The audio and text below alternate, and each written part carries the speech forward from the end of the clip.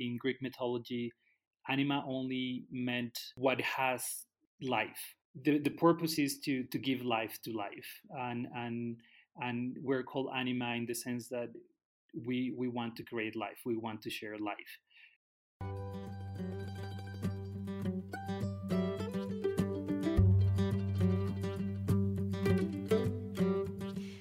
You're listening to the Good Dirt Podcast. This is a place where we dig into the nitty-gritty of sustainable living through food, fashion, and lifestyle. And we're your hosts, Emma and Mary Kingsley, the mother and daughter founder team of Lady Farmer, a slow living apparel and lifestyle brand. We started this podcast as a means to further share the wealth of information and quality conversations that we're having constantly in our world as we dream up and deliver ways for each of us to live into the new paradigm, one that is regenerative, balanced, and whole. We want to put the microphone in front of the voices that need to be heard the most right now: the farmers, the dreamers, the designers, and the doers. Come cultivate a better world with us. We're so glad you're here. Now let's dig in.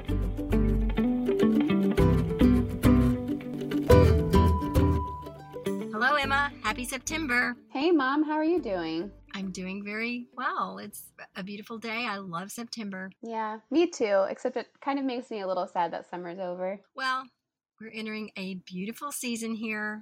I think it's my favorite. Yeah, and we are working on a lot of really fun things here at Lady Farmer that I'm excited to tell everybody about today. We have some workshop announcements for our upcoming virtual slow living retreat. Yeah. Why don't you tell us about some of them? Sure. So we have a intro to growing microgreens workshop, which is really fun. Microgreens are awesome. Not only are they delicious, but they're super easy to take care of, and you can grow them anywhere, even if you have zero outdoor space. And that is being taught by Erica Shanks, who is a former retreat attendee. So we're so glad to have her back as an instructor this time. We also have a small-scale regenerative agriculture workshop taught by Kip and Angelique from Smarter by Nature on Instagram. They're super fun to follow on Instagram. So if you don't already, go follow them right now.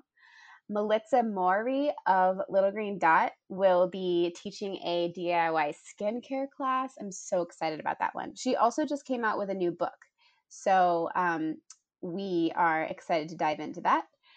Mallory Grimm of Hen of the Woods is teaching 2 cooking classes. You'll learn how to make your own ricotta and make sourdough biscuits from sourdough discard. So that will be awesome. Farai Herald from The Hillbilly African is teaching a workshop on medicinal herbs and what to grow in your garden if you're looking for more of those things. We have yoga. We have a grow your own food in small spaces class. We have a really fun time management and productivity class for those who think that they just don't have time for slow living and sustainable practices. And then we have another fun movement class that's there because we know what it's like to be stuck in front of the computer all day, and we are doing everything we can to make this a really fun, engaging virtual retreat. I want to add that for any of you that have a conflict that weekend, or you're just zoomed out, you just, I don't want to spend a weekend on a screen. We understand that's kind of the way it is right now with everything being so remote, but we've got you covered there as well, because there is an option to get the recordings, and you would have them available to you for a time to watch at your own schedule. You could watch one a day or whatever, and you might want to look at that. And I need to mention that the VIP ticket is a great option because you get everything. You get the whole weekend recorded. So you literally, like, if you don't want to be there in present time, you have it at your leisure to watch. Yeah, and these recordings include all of the recordings. So if you attend the retreat, we have so many workshops, but there's only 2 workshop blocks built into the schedule. So you'll attend 2 workshops per day live. So if you're there the whole weekend, it's 4 workshops. But if you buy the recordings, you will have access to all of the workshops, the ones that you didn't get to attend. So that's an amazing deal. And with the VIP ticket, It's included. The recordings are available as an add-on to all of the tickets, but they're lumped in with the VIP ticket. The VIP ticket, and we promise that's the best deal. You also get a bunch of other fun stuff. Yeah, it's a ridiculous deal. Yeah. Why did we do that, Emma? I don't know. Anyway, but it is, believe us. Anyways, check out our retreat landing page on the website. Has all the details. And yeah, I think that's the biggest announcement for today. We just wanted to share all those fun workshops we have coming up. So let's talk about permaculture, since that's our topic for today. Yeah, what is it? I don't think a lot of people even know what it is. I know, it's a word we use a lot around here, and often without a lot of explanation about what it is. And that's probably because permaculture is a lot of things, and the understanding of it isn't really easily communicated in a single phrase. But from what you know, Emma, what comes to mind for you when we talk about permaculture? To me, permaculture is like trying to mimic what happens naturally as much as possible. So like planting things the way that they might grow naturally if you didn't plant them. Being mindful of like things that grow together well. And that's like planting wise. And then I also kind of think it's kind of like yoga, and that yoga is like obviously a physical activity, but it's also so much more than that. It's almost like a philosophy. So I think permaculture is kind of the same way. It's like there's this physical application of it, and then it's also kind of a philosophy just about everything working together. Yeah, it applies to so much more than planting and agriculture. And once you start understanding the concepts, you sort of begin to see how things sort of are woven together into this beautiful idea. I think the simplest explanation for me is that it's working with nature and its systems and not against it. But that's pretty simplistic and doesn't even begin to touch on all of the depth of this term. If it helps at all, here's a quote from Bill Mollison, who is actually the creator and developer of permaculture, or the concept of permaculture. And here's what he says, and I quote, "Permaculture is a philosophy of working with rather than against nature, of protracted and thoughtful observation rather than protracted and thoughtless labor, and of looking at plants and animals in all their functions rather than treating any area as a single product system." All right, you guys all got that? Yeah. It's not something with an easy takeaway, but it's good to begin by just hearing some of the ideas behind it. Especially because it's a big theme of our conversation today with Julian of ANIMA Casa, a permaculture farm and art community in rural Jalisco, Mexico.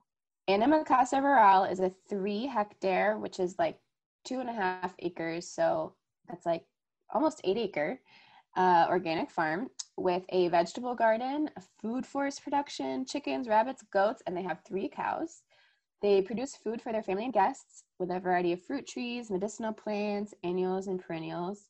And they're developing projects for the regeneration of their soils and grass pasture for the animals, and reforestation of a donated government area with native species. Yeah, and it serves not only as a working farm that offers opportunities for people to come work the land with them and learn their techniques, but it's also an artist residency and a B&B as well. You'll hear Julian talk about the variety of guests they have there and the community they've built around nurturing this beautiful piece of earth, growing food, sharing it together, sharing their artistic creations, working on natural building and natural land preservation techniques. And it's just all very fascinating. Yeah, Julian Calleros is the director of ANIMA Casa Rural. His love for the arts and culinary creativity have led him to the creation of many different projects, such as the NACO Gallery, Nave's Kitchen, and now ANIMA Casa Artist Residency. Julian revisits his historical, social, and political interests in all of his projects to consider how we can look at food, art, community, and collaboration.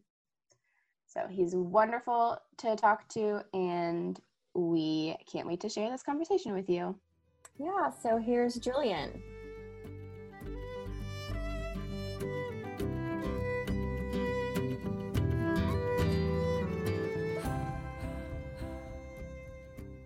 Well, my name is Julian Caleros. I am at ANIMA Casa Rural right now. We're located in the San Isidro Mazatepec in the municipality of Tala, which is probably about an hour away from Guadalajara, which is the second largest city in Mexico. So, do you run Anima by yourself? Is it just you in charge? Well, yes and no. I'm the director. I am the one that sort of like comes up with the projects and ideas so far, mostly because I'm the one that has been here most of the time.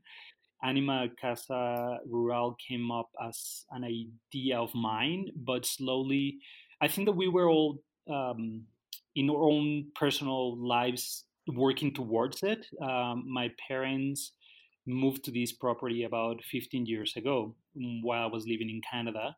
My brother lived here before and he was planting trees and participating in infrastructure way before Anima came about to be what is today. But then when I was in Canada, I was introduced to permaculture and I fall in love with the concept of permaculture. And based on that, slowly through the time, I kind of felt that I had a gift from from the universe with land and property that my parents had, and slowly we all kind of started jumping into the project. So I talked to my parents and I proposed to them to have this project as an Airbnb in the beginning. They said yes. I didn't have a specific idea of how it was gonna be like, but as far as I started to to come more often, because I spend some time, like I will spend half of my year in Canada and then the other half of the year here in Mexico. I felt that I needed to be here, so I decided to make the move 3 years ago. But it's not like, I mean, I work here all the time. I have a great team with my family and with a family that lives with us. I don't do it alone. I always think that is a team effort project in which also different collaborators come in and help us to grow. So I also like to hear ideas from other people that like sometimes we have woofers that come and say like, oh, this will be amazing, and I'm like, perfect, you know. So I'm not, I try to direct the project, but I think that is a collective effort to make Anima happen. So tell us what Anima Casa Rural is today. Is it a farm? Is it an Airbnb? I know you do artist residencies, or is it all of that? So to me, Anima as today is this space, this farm lab in which allows to promote culture, to emphasize Mexican culture as well, and invite people as an artist or as regular guests that want to escape the city and get some glimpse of how we do things here without chemicals and pesticides and extra hormones to our animals and plants. So anima is all of those things, right? It's a place in which through food production and plants and animals and sharing those moments while we dine together,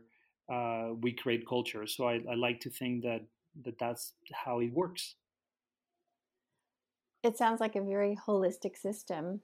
You're dealing with food and art and culture and people. It sounds like just a really marvelous thing, and it makes me want to go there. Yeah, it sounds amazing. Well, I was gonna share that is part of the idea, right? I guess through the time that I live in Canada and I learn a lot about different, you know, like the cultural shock, and the way how different cultures deal with things. You know, the idea of the countryside in Mexico. I think that sometimes is really different from what people are used to here, and to have this opportunity and capacity to share this with people in my closest community and the city of Guadalajara, or like even people from Mexico City that have come and different um, smaller cities around us.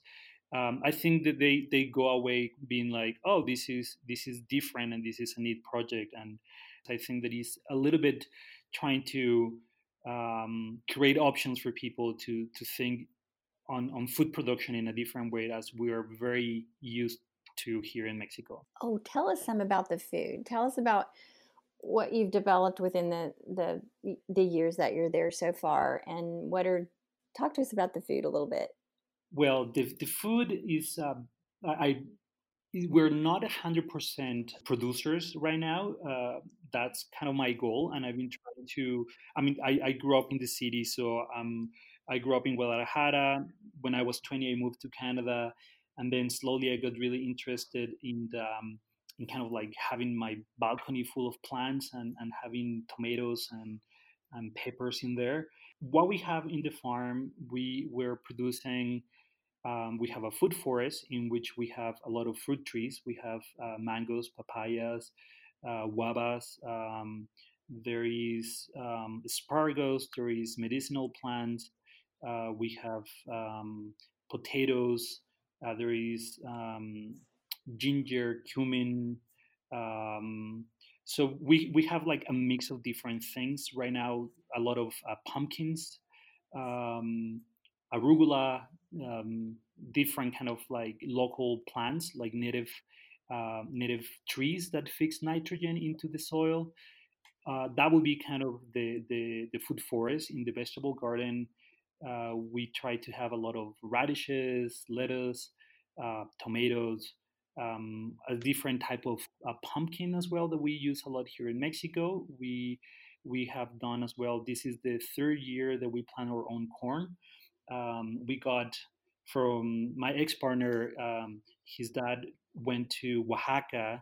He gave me a handful of corn seeds from Oaxaca, and we slowly been reproducing that. And that was like 5 years ago. So then we have the three sister system, the pumpkin, beans, and corn growing as well. So we have that for as a plant base. We have goats, rabbits, cows, chickens, ducks, and turkeys on farm as well. So what I've been trying to do is learn how I can reproduce them a bit more, and whenever we sacrifice the goats, rabbits, and chickens for meals, I do it myself, uh, trying to be very thankful and conscious of their, like that I'm taking their lives. So I do it in a very respectful way. Um, and then recently we added pigs to the farm, which I'm also very excited as well, to learn how to butcher and clean and process that meat in here. So when people visit us, most of the project, the idea is that is for consumption in here. So we want people to come here and eat the food that we're producing. And if they are vegetarians or vegans, they are totally welcome. But also that they know that we consume meat and we try to do it in the most conscious, respectable way. We can not only make use of the animals, but also regenerate the soils and give back to the earth. So I'm completely aware of the tendencies or the fashions on like how you're not supposed to eat meat, and I totally agree if it's like an industrialized meat.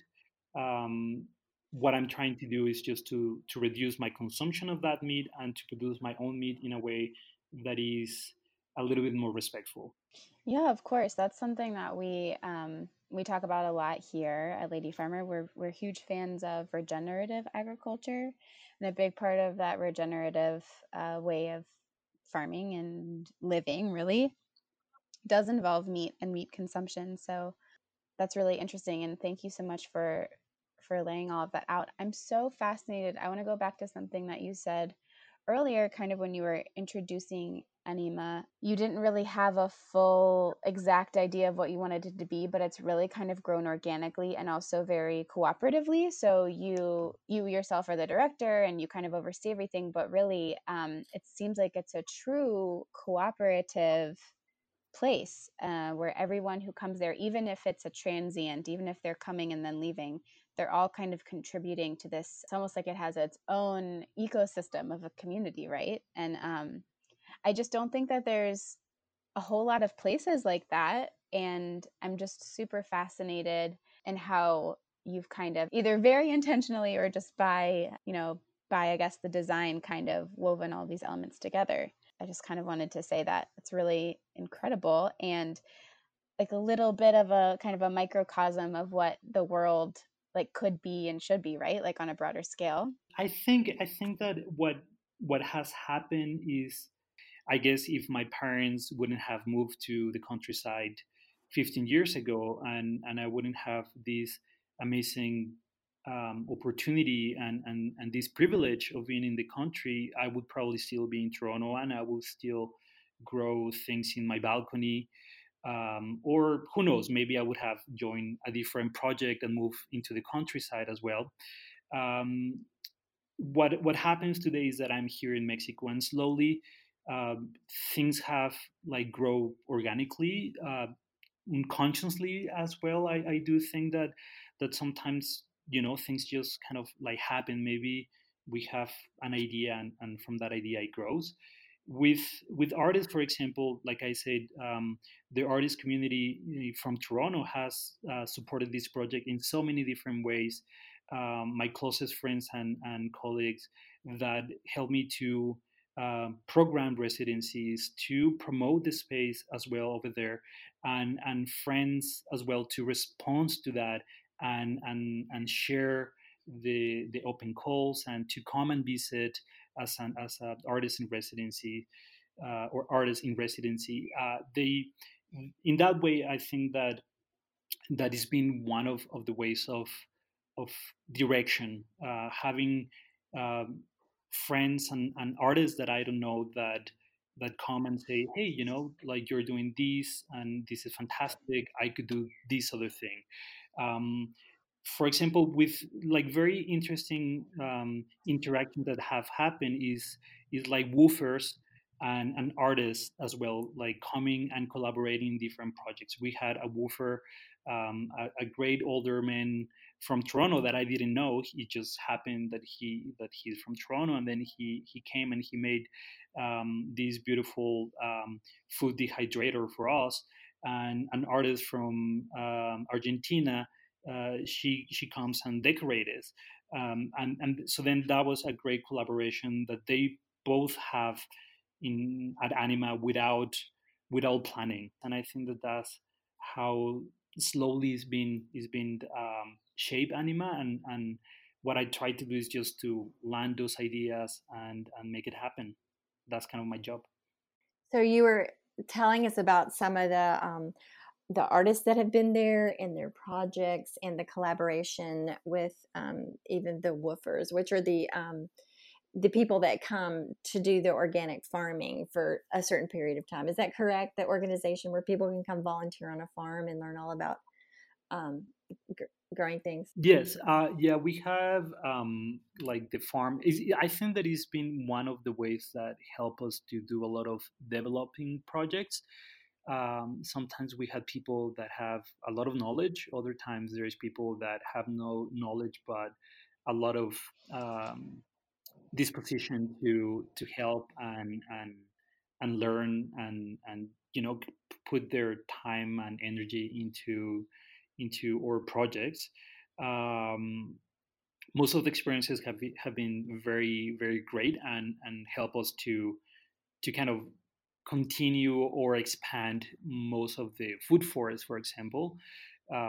Most of it has been through people that volunteer their time in exchange of food and accommodation, and the idea is that they can make use of the spaces that we have. For example, we have a natural swimming pool in which there is no chlorine, and then we have fish in it. but it's a recreational pool, and people are like, "Oh my God, there is fish," and they don't know if they should like go in or not, and we're like, "Yeah, for sure, that's for us to swim in." So the idea is people can have access to those spaces as well, or if they want to grab a book and chill on the lounge sort of TV room, or if they want to be a little bit creative and use the studios and from drawing to making clay. And recently as well, we have like silk screen printing machine equipment. I guess it will be most the word for it. So yeah, like that's how we've been able to grow a lot. Oh, that just sounds wonderful. Like they do some work for you, but they also have a chance to, for recreation and creativity, and sounds like some really good eating. How long do your guests and residents typically stay, or is it just runs the gamut? And do you provide all the meals there for the people that are there? Yeah, like people, the idea is that people stay a minimum of 2 weeks or a maximum of 2 months. So far we had people that stay like a month and a half. That's been the longest. I think people coming from Europe or coming from, we had a visit from South Africa, which is very amazing that we have been able to reach so far.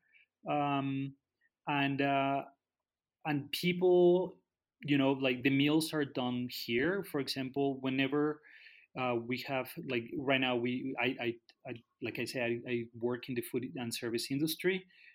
So I've been learning how to make bread, how we make cheese, we make yogurt. I've had to learn how to butcher animals. So I try to do all that here and to share with people 3 meals a day. The mornings is very chill. We make our own granola. I bake the bread. We try to make jams for the bread and the yogurt. So then it's just like a continental breakfast type with coffee and the meals like the lunch usually is a little bit more Mexican style. I try to do like Mexican brunch, lots of beans and tortillas and chilaquiles and stuff that are more sort of local and that people want to eat as well when they're in Mexico. And in the evening I try to go a little bit more um, like casual high end dining type of thing, like bistro type of food, which I try to use, sometimes the dogs or the goats, and try to do fancy little things for people. From I don't know, like making some type of crackers, special crackers, or like just throwing the goat for 8 hours in the oven and see what comes out. Um, Oh, wow. so yeah, like and I think that that's a little bit of I love food and I love working in kitchens. So whenever I have the opportunity of doing it, I do it, and I try to learn from people, and then I just try to replicate things in the farm. And I try to have like snacks for them too. Like we don't allow any kind of big brands, pops or processed food, bread or chips or junk food. The idea is to try to reduce like garbage production and to try to eat well. Uh, Not all the time kind of works out. Sometimes people arrive with their package or of junk food, and I try to explain to them. Sometimes people react very well to it. Other times people are like, "What do you mean that I cannot eat Oh, this?" So I try to be flexible at the same time and respect it. But most of the time, people are very received. Like they receive the idea very well, and they're like, "Oh, for sure!" Like they just leave in their luggage, and probably they eat it on the way back home. Julian, everything you're describing is really making me think about our every year we have a retreat for a lady farmer, and well, we've done Hmm. it 2 years, and this year we unfortunately won't be doing it in person just with everything going on. But it's kind of like just the way that you described, sort of pulling the meals together and incorporating um, what you have on hand and the community and what can we do with this is just kind of the spirit of, I feel like, what we've tried to do with our own gatherings at Lady Farmer. And then I just had the idea, well, we should just have a retreat at ANIMA next That year. was fantastic. That would be I really would, fun. I Yeah. think that a lot of what I'm like, what I try to do here, or what we're doing here, is I think that it had to do a lot with that Canadian experience, and I think that is kind of North American in a way, but Mexico is part of North America too. Um, so I think that the consciousness of or the people that I had the fortune to meet, and the culture that I could see from North America, in like the U.S. and Canada, it really inspired a lot of things that we're trying to do here. And there is a lot of people from Mexico. They're very interested in participating, which it makes me very excited, and I think that it's just creating these cultural bridges in which is familiar to all of us. When you say that, oh, that sounds Mm-hmm. amazing, it makes me really happy to to think and feel that you guys can um, identify as well with what we're doing here. I'm interested in your describing what types of things that you picked up in North America. I mean, I sort of understand what you're saying. Here in my reality in which I live right now, here in Mexico, sometimes when we think of the countryside, people from the cities think that we're talking about very basic things, like motocross bicycles, in which you go around on a field burning gas, or these kind of boogie cars that go fast on the same sort of like sand roads, which also burn gas, or you go and ride a horse and that's it. Um, so the context of the countryside to me, that I learned in North America, it is a lot of the information or the practices that I try to put in the project, and that's one of the things that people are being more receptive here in Mexico. That are like, oh, okay, so you're saying that I can go there and I can just hang out and learn about the countryside on a different way, and it's not about just like you know barbecuing some meat and drinking beer and be on your bicycles burning gas.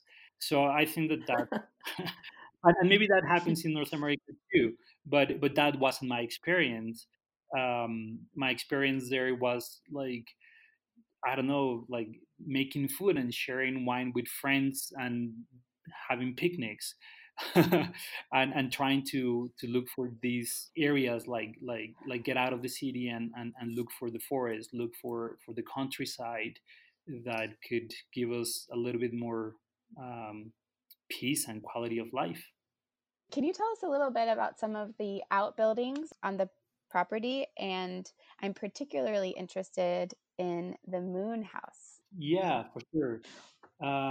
Well, for example, one of the things that I was telling you, that anima happened organically, and that each one of my family members, we were kind of working towards the project without even knowing that that was going to happen.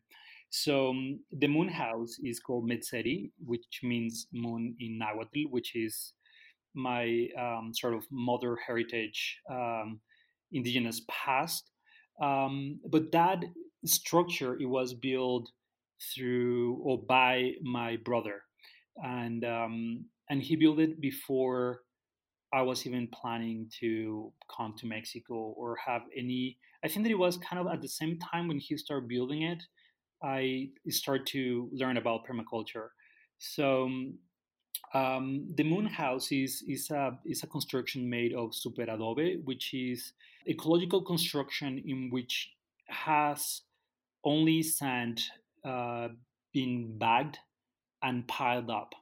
And it's a very interesting type of architecture. There is a lot of videos on YouTube, and there is a lot of different communities doing it as well here in Mexico. I also follow an Instagram account from Japan that they build the same kind of building. So it's very amazing that it is kind of like getting everywhere. And what you do from the pile bag, or the pile sand that is bagged, is then you protect it from the outside. And there is so many different techniques to make the windows and the doors and different rooms. So I find that it's a very interesting type of architecture. The plan is to build more of those to host people in the future. I guess we're just going sort of baby steps. But that's a very beautiful structure that my brother did in probably about 8 years ago, 10 years ago. That's amazing. And is that the only one that's like that, or are there other structures that are built like, or did you use like natural building methods for everything on the property? Yeah, well, for example, like that's the only structure like that built with super adobe. But the main house, it is built with regular traditional adobe. So the adobe is, probably a lot of people know, is a mix of clay and sand and gravel with like grain husk or hay. And so the main house is built with adobe. It was my mom's design, or it is my mom's design. She kind of got ideas and started kind of building the house in her mind when she would go and visit me in Toronto, and then they got help of an architect just to see details and stuff like that. But the house, for example, also has rain collection water, and all the gray water that is used in the sinks and the showers and the washing machine, it's filtered and recollected. So it's when I say that, like, my mom was thinking about this even before we were talking about like having an ecological project. She was like, no, my house is gonna collect rainwater and is gonna filter all the gray water. And she did it 15 years ago. So that's the main structure. And then we built some composting toilets as well. um, and I think that so far is kind of what we have for infrastructure that is ecological, which is the two main houses where we host people. We're really fascinated by natural building. My parents actually, on the farm, there's an outbuilding that was a structure probably built. We don't really have real records on it, but it's probably, in the last century, several decades old, if not 100 years old, and or more. But it was burned about 30 years ago, and so it's kind of standing there like charred. And we have dreams of rebuilding it to be, naturally with. I don't know if is adobe just mud and It's straw straw? bale construction. Yeah. Is that the same as it's not the same as Adobe, I don't think. I think that is an amazing opportunity that you guys have to rebuild something like that. If you check the like YouTube videos of, like, you just put super Adobe, Uh-huh. um, you're gonna see how it's pretty much is like there is like these bags, we call them costales, and it's pretty much like you bag sand. So the same hole that you make for the structure where you will be building is most of the sand that you're going to be using to bag Oh, I see. the sand and to make the structure. Is very fascinating. And the other type of adobe is more like a regular brick. It's just a little bit more chunky. Like old times adobe houses, they would be probably about, I don't know, good um, like 15 inches thick, that it would make the walls very very thick and fresh when it's hot and warm when it's cold. So it's an amazing way of building. Here in our county and in many places in North America, there are a lot of zoning and permitting issues with building this way that you have to work around. Do you have those same kind of issues in Mexico? Recently we learned that over satellite just based on, or tax contribution of land and all those kind of things, that they can register through satellite what we have building or what we have built or how many buildings we have. But there is no such restrictions like in Canada as well. When you try to build an extra room in your home, you have to go and get a permit, and then you have an inspector that goes and check the electricity and every single thing. Fortunately or unfortunately, things are different in Mexico, and so we don't have such difficulties with building ecological structures. But yeah, I think that that could be a little bit in disadvantage too, because then um, we don't, just the formula or the code to be follow and to be have people that can come in and help us with um, the all that sort of like plumbing or electricity. Sometimes we have to make sure that people have their license or their schooling, so then everything is safe at the same time. So it's just a little bit, the resources are kind of different to get them here. It's more difficult to get like a licensed electrician and a plumber here to make these kind of structures, because the same type of regulations that don't exist. I see. That's interesting. Tell us about a day in the life at ANIMA. What is it? What might your day look like from beginning to end? It really changes on by season. We have two seasons. It's like rain or no rain, which then makes us to be semi-tropical or semi-desert, which is very very amazing that things can change so much. Right now we're starting our rain season, which it goes from pretty much June to end of January, kind of. It depends if it pushes for those kind of like 6 months, and everything gets very lush and green, and then from February to May is our dry season, and it gets very dry and semi-deserted, all around. So my days when it's dry season involve a lot of like I get up, where I just I think sometimes the we're like a game farm or a lazy farm, because we're not milking our cows at 5 a.m.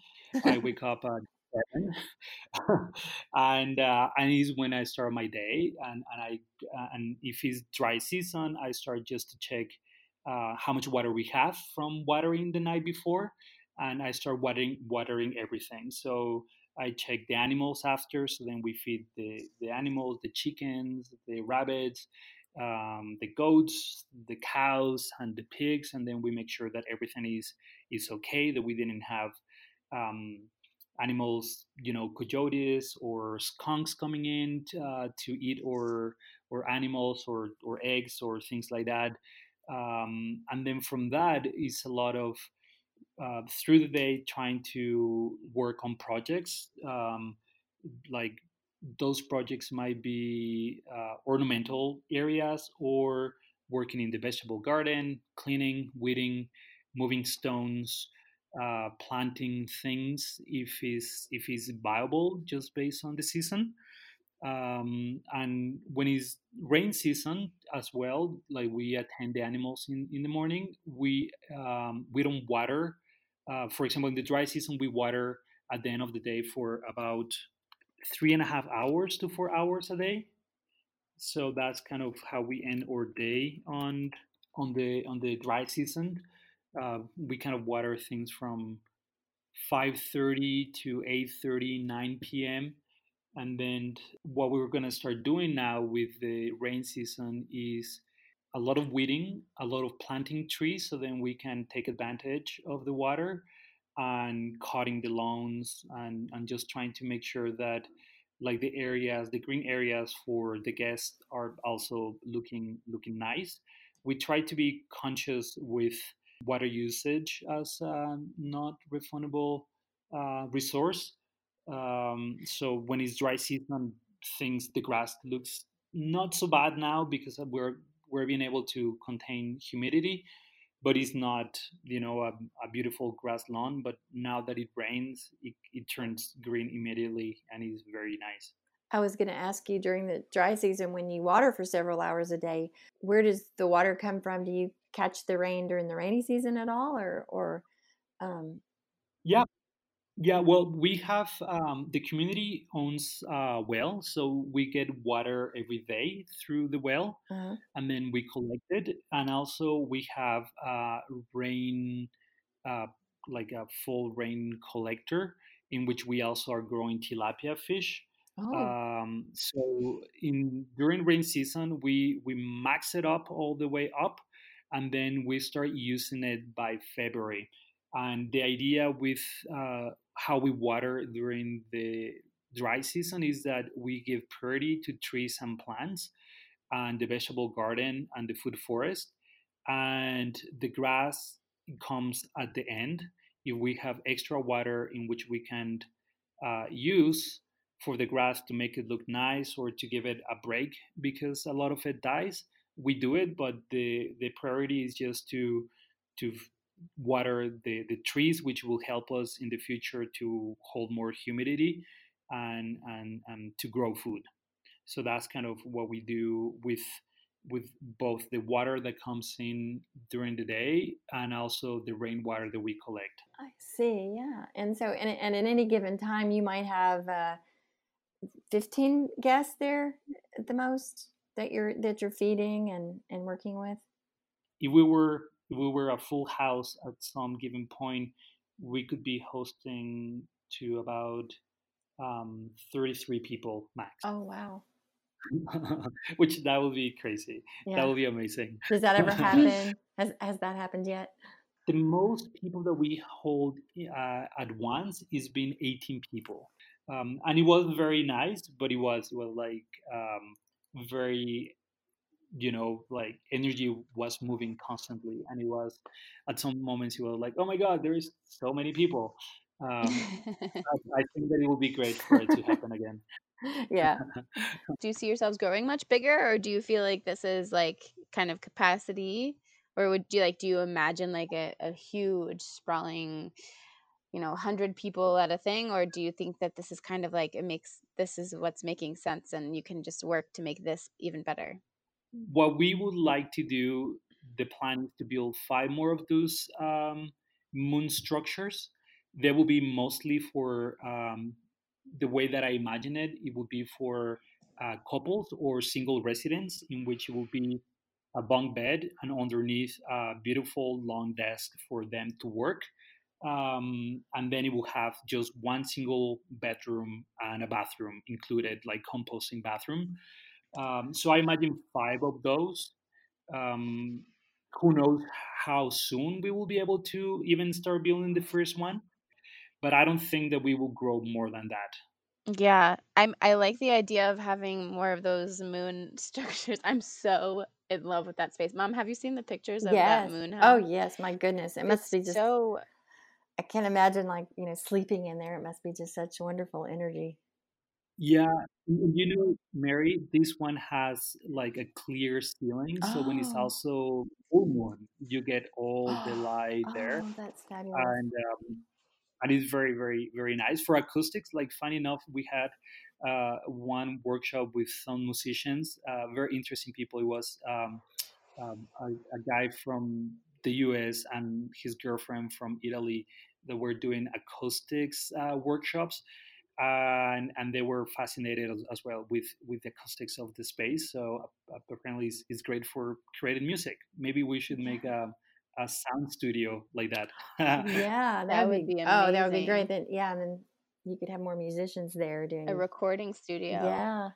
Um, and one more thing I wanted to say about the moon house, going back to, you were talking about the construction. You said that the sand that you get from the hole you dug to build the house was the sand that's in the bags to make the construction. Is did I understand that to be correct? From the moon house. Yeah. Okay. So that's interesting because I bet a lot of people don't know this, but I've heard that sand is actually getting to be kind of a limited resource on Earth. I mean, people think, oh, there's tons of sand, like the desert and the beaches, but actually, the kind of sand that you need for building construction is very limited. It turns out, so that is another sustainability factor in that kind of construction, is that you're using the sand from right there on the spot. I think that that's very uh, like one of the issues that we deal with as a general ecological situation is that there is a lot of sandbanks in the area, and sometimes it's really sad to see how they just come in and they just erase everything. um, and yeah, like how much sand is there demand for construction to make concrete and all those kind of things, Yeah.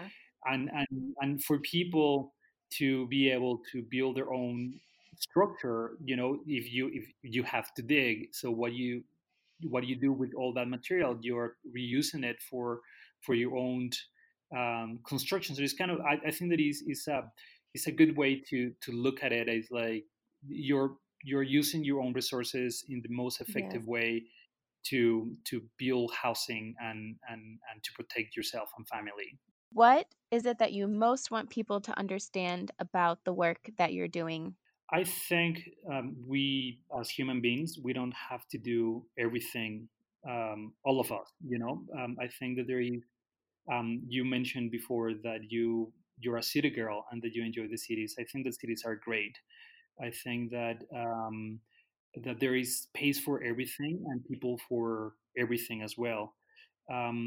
I think that the work that we do at Anima is work that I enjoy, that is meaningful to me, and that is probably an invitation for people to come and probably learn or experience something, regardless if it's their lifestyle or not.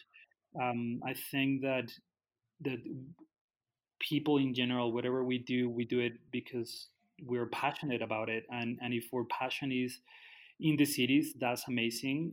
I find that my passion is here in this place, and and I guess that what I do and Anima is just an invitation for people to experiment and see other options of how we can do things, and there is no compromise, right? Like Mm-hmm. people, if someone comes and has a wonderful 2 weeks with us, and they experience this way of living, and then they go back to the city, that's that's fine too. And I think that some people might resonate and decide to do small changes in their life.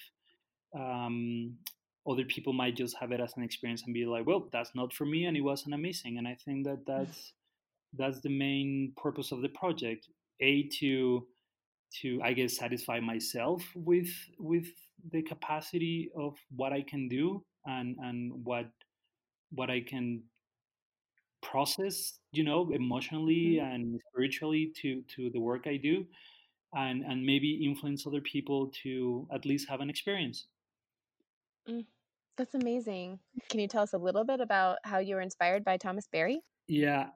Well, once again, it was probably one of those experiences or gift that it was given to me while I was living in Canada. My ex partner's father was reading the book, and then they offered it to me. So then I started reading it, and I was just kind of in processing, kind of in shock, and I was processing the information, the words, and it was one of the decision points of being like, what am I doing here? I'm going Mm-hmm. back to Mexico. And the name Anima comes from that phrase that I read there, that in Greek mythology, Anima only meant, or it means what has life.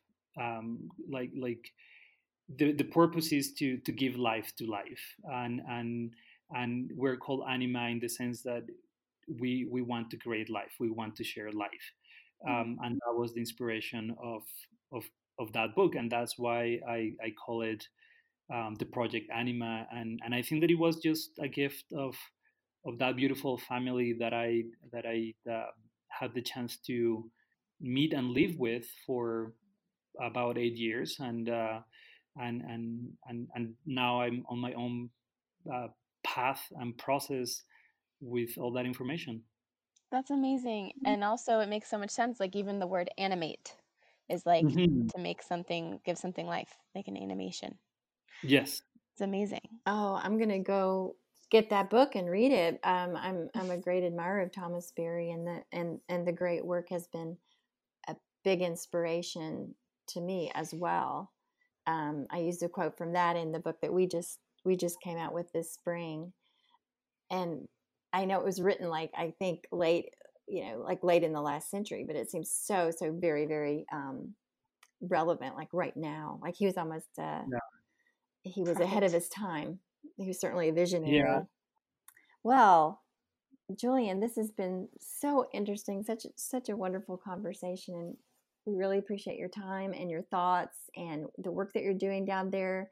I'm very glad for you guys, yeah, connecting, and once again, I said being interested in having this conversation and learning about our project here. And I was just thinking this, like one thing that I would like to say the extra is that when people ask me who is my community, I find that there is many levels of community. I feel that there is international community, and probably we are becoming that kind of international community by trusting and sharing or process or like experiences.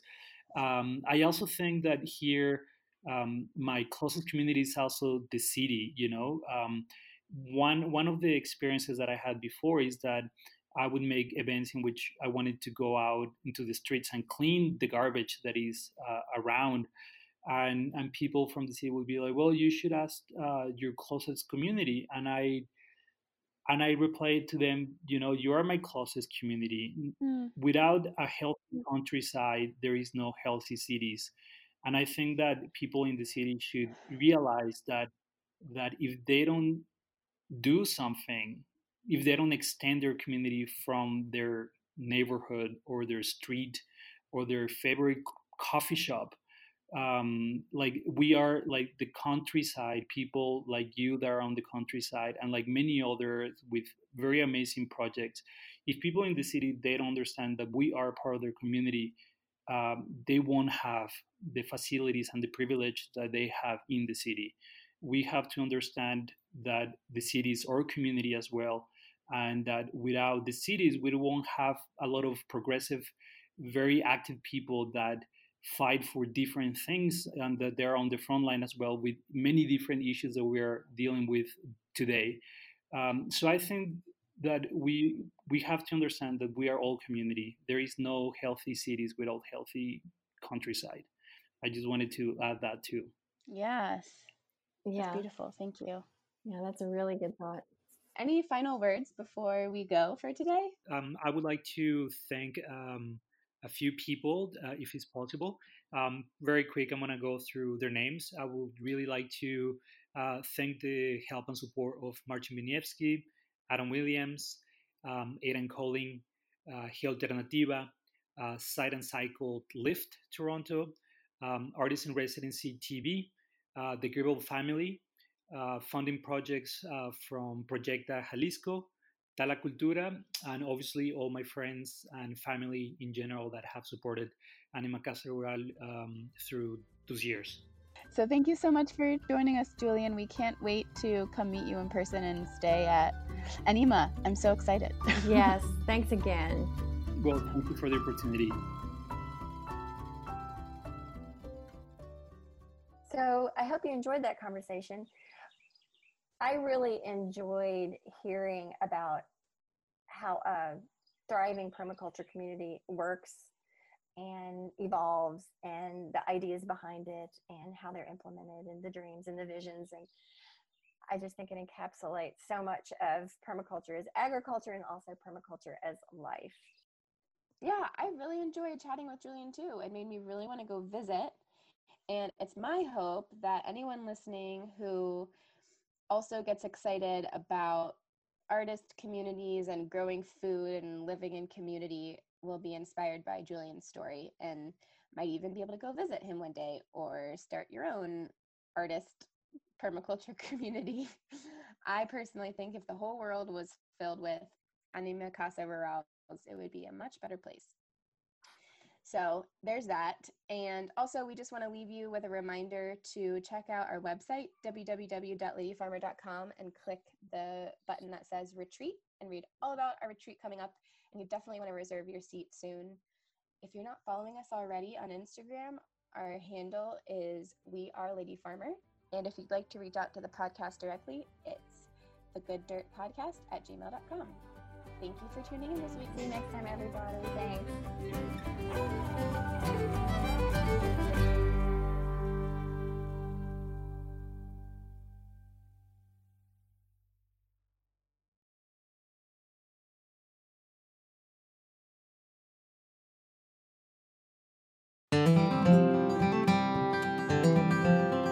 Do you like listening to The Good Dirt? I hope you do, because you're here listening to it. And are you looking for more good dirt in your life and a community of slow living enthusiasts to connect with, all while supporting your favorite sustainable living podcast?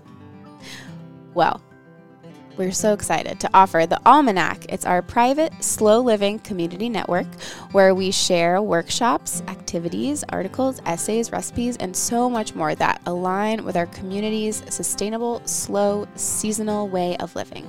As a member, you'll have access to information sharing and discussions on numerous topics of interest through online threads and frequent live virtual gatherings. Members receive access to a virtual community of hundreds of other slow living enthusiasts, as well as Almanac exclusive events, workshops, recipes, playlists, online gatherings, and a book club. We offer seasonal activities and ongoing discussions on a variety of topics to guide you on your slow living journey. Also included is 10% off the Lady Farmer Marketplace year-round, numerous resources and more, and discounted Lady Farmer events, including the Slow Living Retreat. As a Good Dirt listener, we are excited to offer you 20% off your monthly membership and 3 months free, which is basically an entire season, if you sign up for the year. So go ahead and go to ladyfarmer.com/community to sign up with this special offer just for Good Dirt listeners. Yay! That's ladyfarmer.com/community to sign up for 20% off a monthly membership of the Almanac or 3 months free if you sign up for an entire year. That's ladyfarmer.com/community.